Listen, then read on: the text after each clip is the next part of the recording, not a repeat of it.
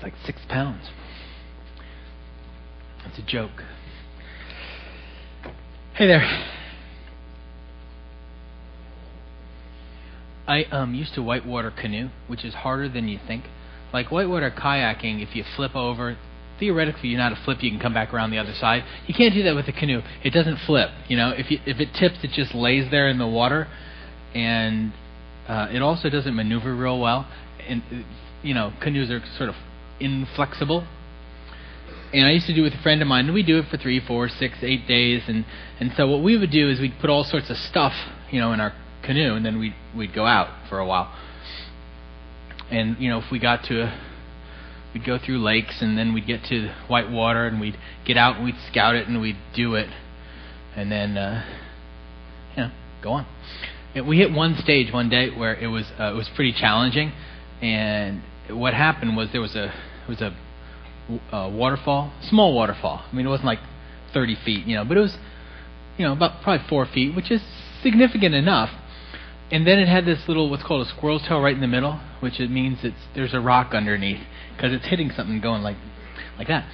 And so we pulled the canoe out and we stared at that thing, and we thought, okay, there's a rock there, but we don't know how far under the rock is, and it would really be fun to do that waterfall. And we were pretty sure we could do the waterfall. We weren't sure how the rock was going to work out with that. And so, really, we camped there, and we sat on a rock, and we stared at it the whole night. We ate dinner out there, and we were trying to figure it out. And the next morning, we decided, let's do it, because it would really be fun if it worked. And we were not stupid. We only appeared to be. We were not stupid, so we took all of our gear out, and we portaged it up, you know, until it was another pull-out point, and then we got our canoe and we whipped through the rapids, and we got there, and right in the middle of it, and we went, and we flipped over because the rock was really close. And as soon as we went over the waterfall, we hit the rock, and it flipped the canoe, and off we went. And off our paddles went, and it wasn't the best decision I've ever made, because it took us a while. The paddles, we couldn't find them, and then obviously we were soaking wet, and we had to get the water out of the canoe and repack. But it was sort of worth the effort to try it. And had there not been for that, you know, one obstacle right there in the middle, it would have been fine. And there were other times where we would go down sets of rapids, and there would just be things that were just too big, and you know, we just couldn't do them. They were obstacles too great for us to run that rapids, and so we'd go out around it. You know, those, when we flipped over, we hit the obstacle, and we were able to keep going. No big deal. You know, we had to dry out, and we had to find the paddles and things like that, but it was not that big a deal. Jesus is going to point out today an obstacle that a young man is going to have a great difficulty barreling through. And the obstacle, as it faces him, will either make a decision whether or not he goes forward at all, or whether he's absolutely stopped cold in the pursuit of something he says he wants desperately. The thing I would like you to think about as we go through this, and as we come it back around at the end to us, is every one of us has got some obstacles. The difference between our obstacles to growth and what was in the water before us is we usually make our own obstacles. Our obstacles to actually growing and becoming the people we want to be are handcrafted. We make them, we place them, and then we're desperately afraid of moving them out of the way. And so we're going to walk through a passage today, look at one man's obstacle to spiritual growth. And you know, seriously, when I say to spiritual growth, it's like blah, blah, blah. One man's obstacle to spiritual growth. I mean, what do I mean? Well, he's actually going to use a phrase which is interesting, but when I say spiritual growth, I mean your obstacles, one man's obstacle to the life he actually wants. To the life where his soul, his heart, his mind, his body are in sync and come alive. Where he discovers peace and fulfillment, significance and satisfaction, the path of a holistic, healthy, fulfilled life. That's what I mean. And what I am willing to say without qualification or equivocation is that every one of us in the room has some handmade obstacles to us experiencing the life we actually want.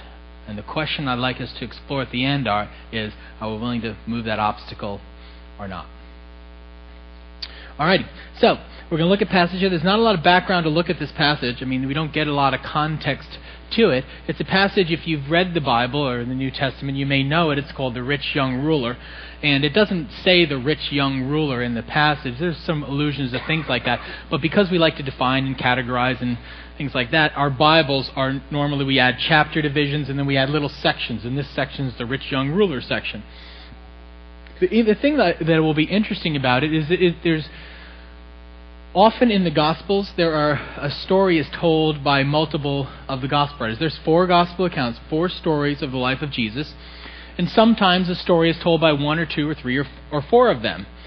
And that's not surprising, I think, in that there are times when the story is particularly important, or it really strikes a chord in 2 of the, or 3 or 4 of the 4, and so they want to put it in their account, because they were not like looking at each other's account. They were simply telling the story of this time of Jesus.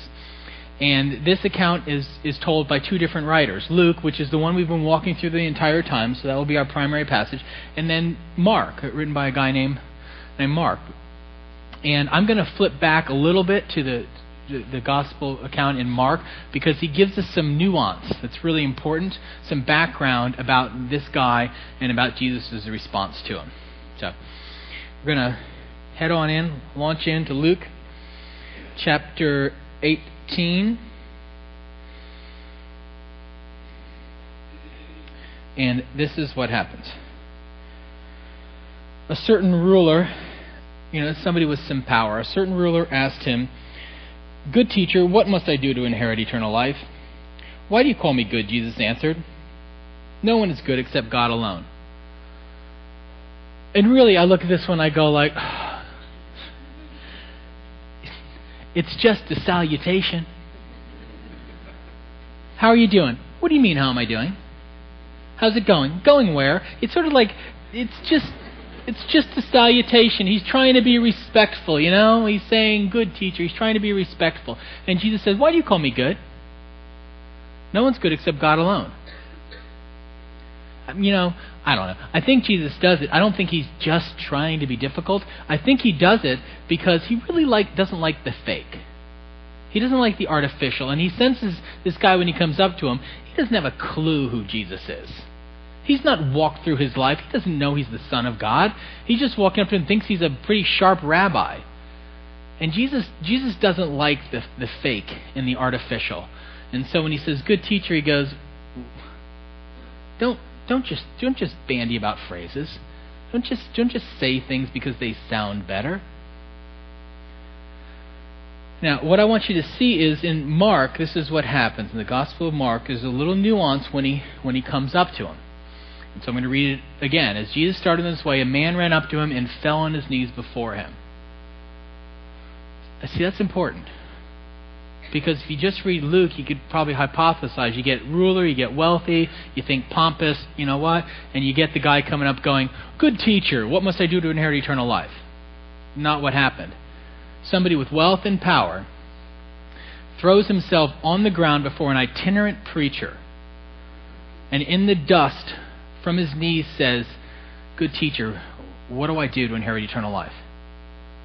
How do I find a life of fulfillment, of satisfaction, of significance? The things that I'm doing, the ways I'm living, are not doing it. Teacher, can you help me to figure out something? Because there's a hole in my life. It's not working." And Jesus, I think just to explore this with him a little bit, looks at him, and I imagine Jesus, if he had glasses, which he didn't, sort of going, "You know the commandments, right?" And then he walks through the commandments. "You know the commandments. Don't murder. Don't commit adultery. Don't steal. Don't give false testimony. Don't defraud. Honor your father and mother. You know those, right?" And the man looks at him and says, "Teacher, I have kept all of these since a boy." Jesus doesn't do what he could do, which is to say, "Really? Kept all of those since a boy? I'd like you to download my DVD from the Sermon on the Mount and go through this section as I walk through these commandments. And I think what you'll see is not so much." But Jesus takes it at face value. Takes it at face value, I think, like this. Here's a young man who was a decent human being, relatively speaking. He was trying to be ethical. He was trying to be moral. He was trying to be religious. He was trying to do the right thing. And what he was saying to him is, "Teacher, I have tried. I've kept those commandments. And yet, here I am on my knees in the dirt before an itinerant preacher because it's not enough. My best efforts to live a good life are leaving me in the dust on my knees before an itinerant preacher because they don't work." And so, in Luke it says that Jesus simply says, "You still lack one thing," and I'm going to hold that for a minute because I want to flip to Mark because it's really important what Jesus says. It says, Jesus looked at him and loved him. So, the next thing that he says is going to be driven out of his love for that young man. He does not critique whether or not he's kept those, ethics well enough. It says he loved him. And so now he's going to speak to him out of love. And this is what he says. You still lack one thing. You're close. Just one thing. This is it. This is the one thing, this is the one obstacle that's keeping you from the life you really want. From eternal life, which in that culture would have meant not simply in the future, but it would have meant a life where you have found shalom, peace, significance, wholeness, a whole life where you live well before God, before others, your soul is right with God, and you are fueled by that. Just one thing, and you will get there. Sell everything you have and give to the poor, and you'll have treasure in heaven. Then come, follow me. That's it. A list of one. How easy could this be? There's only one thing you have to do. Sell everything you have and give it to the poor. And then come follow me. That's it. Okay, put yourself in his position. Just for a moment. No one has ever called me a rich young ruler. Nonetheless, were Jesus to stand before me and say, "Bruce, just one thing. There's only one thing you lack. Sell everything you have. Everything. And give it to the poor. And follow me." That's all. Kind of hard, huh? Here's what I find very interesting. Before this young man, there's a choice. And there's two ways to look at that choice. One of the ways to look at that choice is, oh my God, everything? The other way to look at this is the omnipotent, holy God of the universe looks at him with love and says, "You can come and spend your days and moments with me. You can walk with me. I will take you through my life. You'll be beside me. I will teach you. I will teach you what it looks like to live a whole and full life. You can walk with me." It's a decent offer. Now, one thing I find fascinating is if you could, for those of you who've been in the church at any length at all, if you could go up to where Jesus is about to say one thing you lack, what do you think he's going to say? Forget you know this passage. This is what most of us would put in there. Just one thing you lack. Believe in me and you'll be saved. Right? Just believe. Just accept the fact that you need a Savior. Accept the fact that you have fallen away from me, that your life has been disconnected from God by your own willful choices, and turn and believe in me without doing a thing, and I will forgive you. And you will know me forever. That's what I put in there. Multiple choice test. I don't know this passage. That's what I put in there.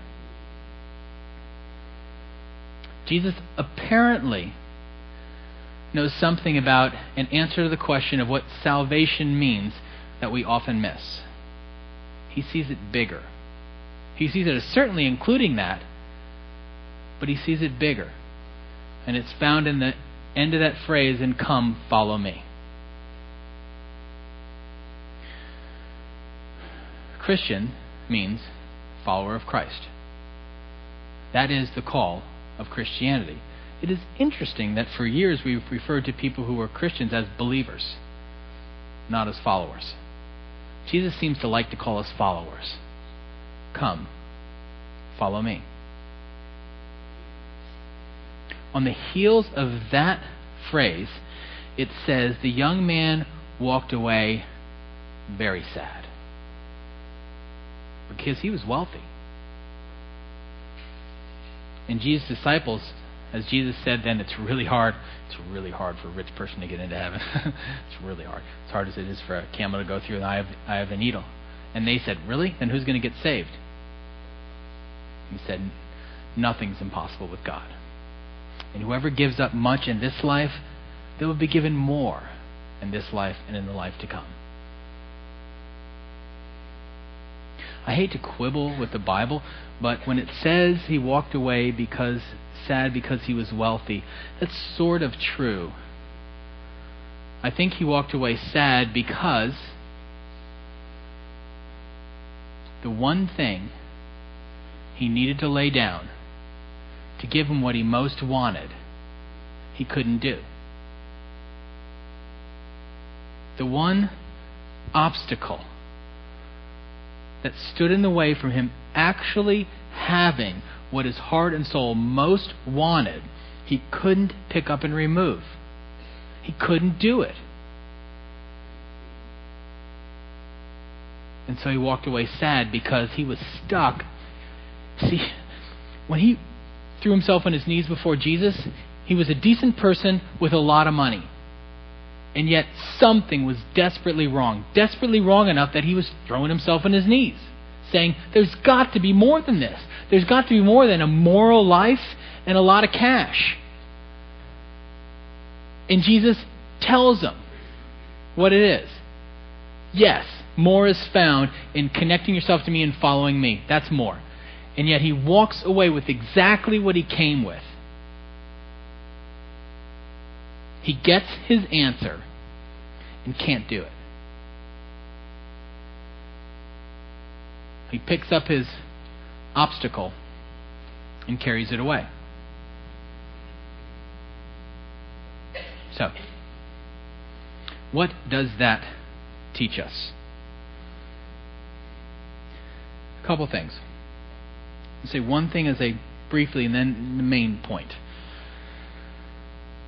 In the space between a moral life and those things that we believe will give us fulfillment is the love of God. Jesus looks at a man who's moral and who's got stuff that defines his life, and he says, I love you. And the space between moralism and the idols that we create in our own life is the love of God, and that is the space of fulfillment. You see, why does the rich man, why does money have its hold in him? Because of what it represents. Money is just paper. It's just metal. Why does it have a hold on us? Because of what it can do for us. It's not that he wants to be rich, he wants to be secure. He wants to live without fear. He could easily say, Jesus, come on. I'll give 40%, but come on, there are people who are begging in the streets because they have nothing. They have fear for their next day's meal. They wonder how they will survive. I don't have to do that. Come on, don't put me in that category. I don't want to live an insecure life where I don't know what's going to happen next. And so for him, money meant security. It meant I don't have to live with fear. I don't have to wonder about the next day. I'm okay. I may not be happy, but I'm okay. Money also meant respect. It meant people would look at him a certain way. He was a rich young man. He was a rich young ruler. He was not the dregs of the earth. He could look at himself and others would look at him as, there's something that makes me worthwhile. I am somebody because I got some cash. And for us in this society, quite often, that's what money buys for us. Money buys for us respect, we think anyway. It buys for self-image. I can believe that I'm worthwhile because I can buy certain things, show off certain things, live a certain way. I'm okay. I have security and I have significance. I don't have fear.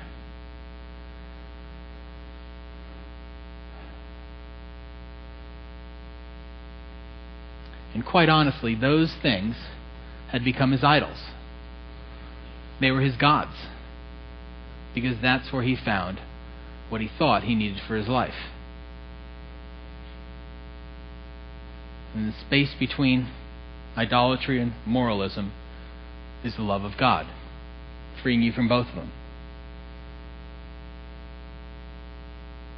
See, my question to you today is really simple.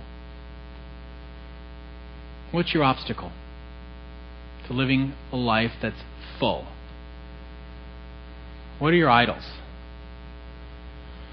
Way back, 1600s, John Calvin said this: the heart is an idol factory.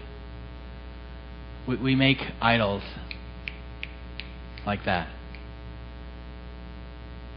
We make things that rule our decisions. And those idols become obstacles to actually getting what we want, to following Jesus and finding the life he has for us. And they are not easy to replace. They stand relatively intransigent in our hearts. Our idols rule us.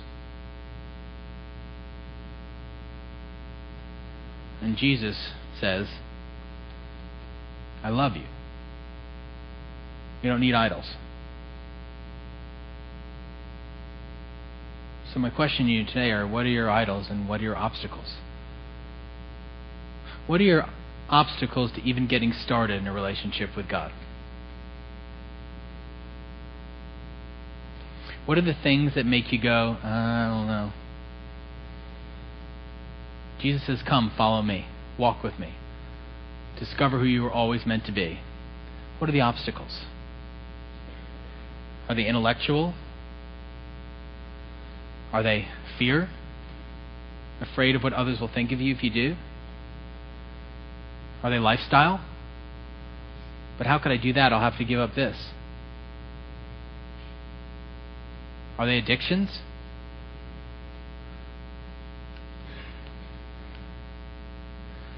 When I became a Christian, somebody walked up to me almost immediately afterwards and said, do you know what you're going to have to give up? I said yes, but of course I had no clue really. Sure. And then he listed off several things. Got to give up that, got to give up that, got to give up that. I made a mental note, I may have to give up that.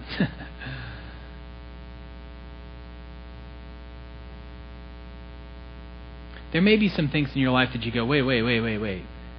The whole idea of the following Jesus, okay, if I believe in him, he will forgive all of my sins. That's good. He will give me a clean heart again. That's good too. And then I will have God in my life filling a hole, that God-shaped vacuum. I will have that. That's really good. But will I have to give up fill in the blank? Do I have to give up this practice, this lifestyle? And for some of us, what we say to that answer is, I can't. I can't do it. I can't live without that. Understand, if you do that, what you do is you look in the face of a God who passionately loves you, who's offering you forgiveness and a full life, and you are saying,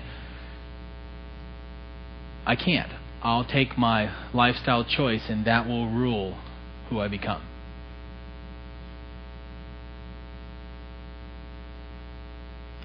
I'm not saying it's easy. I'm saying it's your choice.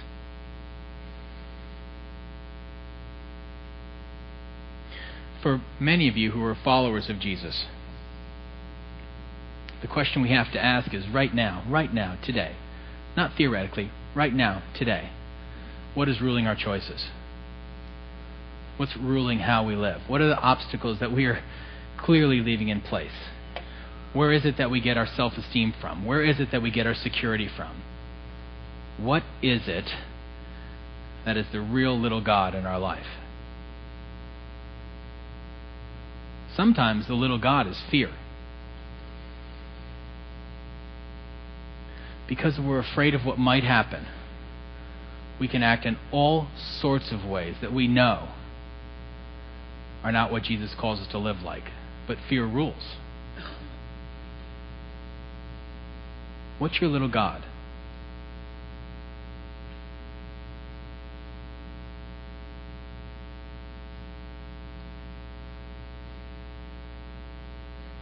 The song by Kay's Choice is interesting. You know, it gives a fairly simple obstacle, addiction. But with the continued repeated, I'll convince myself, it's just cool. It's just a habit. It's nothing. It's not, I'm not addicted. What's in your life that is ruling your life and you're saying to yourself, it's not. No, it's not. It doesn't control me. Sometimes it's a relationship where it's a beautiful relationship, and yet that relationship becomes your God, and you follow that, not Christ. And you do so to your own detriment. See, what I love about this passage is that middle section where he says, Jesus looked at him and he loved him. I so much had this picture, and it wasn't helped by the person who said that to me right after he became a Christian. I so much had this picture. My fear was what Christianity was okay, Jesus will forgive me, but then what he wants from me is he just wants me to take out everything that's good and fun in my life, and if I'm going to try to hide some stuff if I can, so I can still have a good time, but he's going to sort of just rip things out. And I absolutely knew if I got into the church, oh Lord, that was going to be ugly, because they were going to take everything out. And then it was confirmed for me into the first youth group I went to when I was in college, when they were all sorts of stuff. Like my hair was too long, my jeans had too many holes. I was before my time, and not the hair long, but there were all sorts of things they were telling me I couldn't do. And so it was absolutely confirmed. So this is Christianity. This is following Jesus. So I've got to keep some stuff sort of secret. Because what Christianity is, he'll forgive me, but the deal is I'll forgive you, but I don't want you to do any of this stuff anymore. Now, how many of you believe that right now? He'll forgive me, but can't do any of that stuff anymore. So I'm going to tell people I don't do it, and I'm just going to hide it.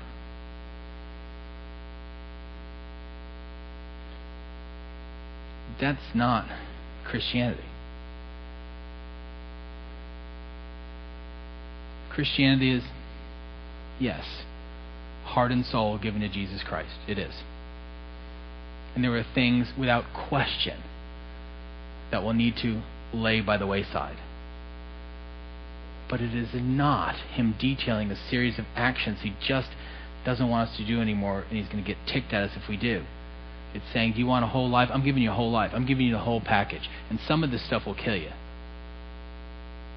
It's not that it's on a list of rules on the board and you got to follow these rules. Some of this stuff will kill you. It will turn your heart from me. It'll keep you from actually getting what you want. And so lay it down. Lay it down. It's in the way. Following Jesus is a process of laying it down because it's in the way. And the only question to ask as we end this and as we go toward a time of worship is, what do you really want?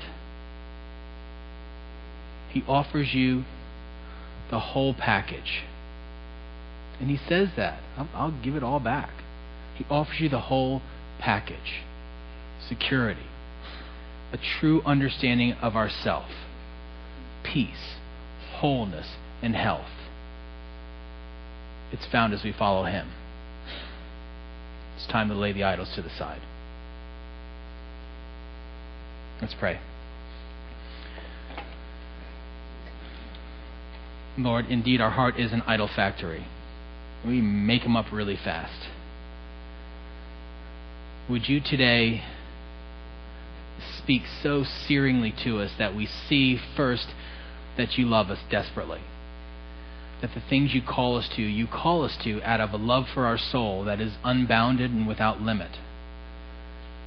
That you call us to follow you because you know that that's where life is actually found for us. That you know full well when we wander off, it does damage to our soul.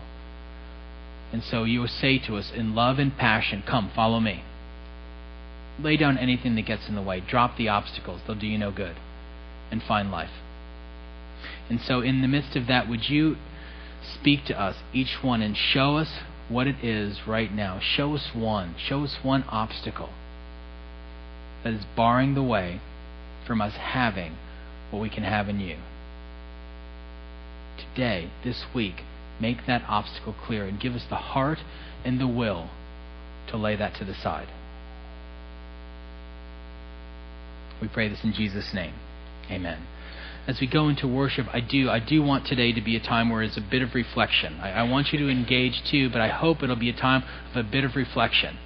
Of reflecting on two things. God loves me so much, he'll speak into my life directly. And then ask God to speak into your life directly. And show you what hinders you today, whether it's in coming to Christ for the first time or in following him with a full heart and will after you've been a Christian for a long time. For us, this time of worship is a process, a reciprocal process. And the offering at the beginning of this helps us to understand that. Is that God speaks into our life. He leans into our life. He moves into our life. He initiates to us. And out of that we respond.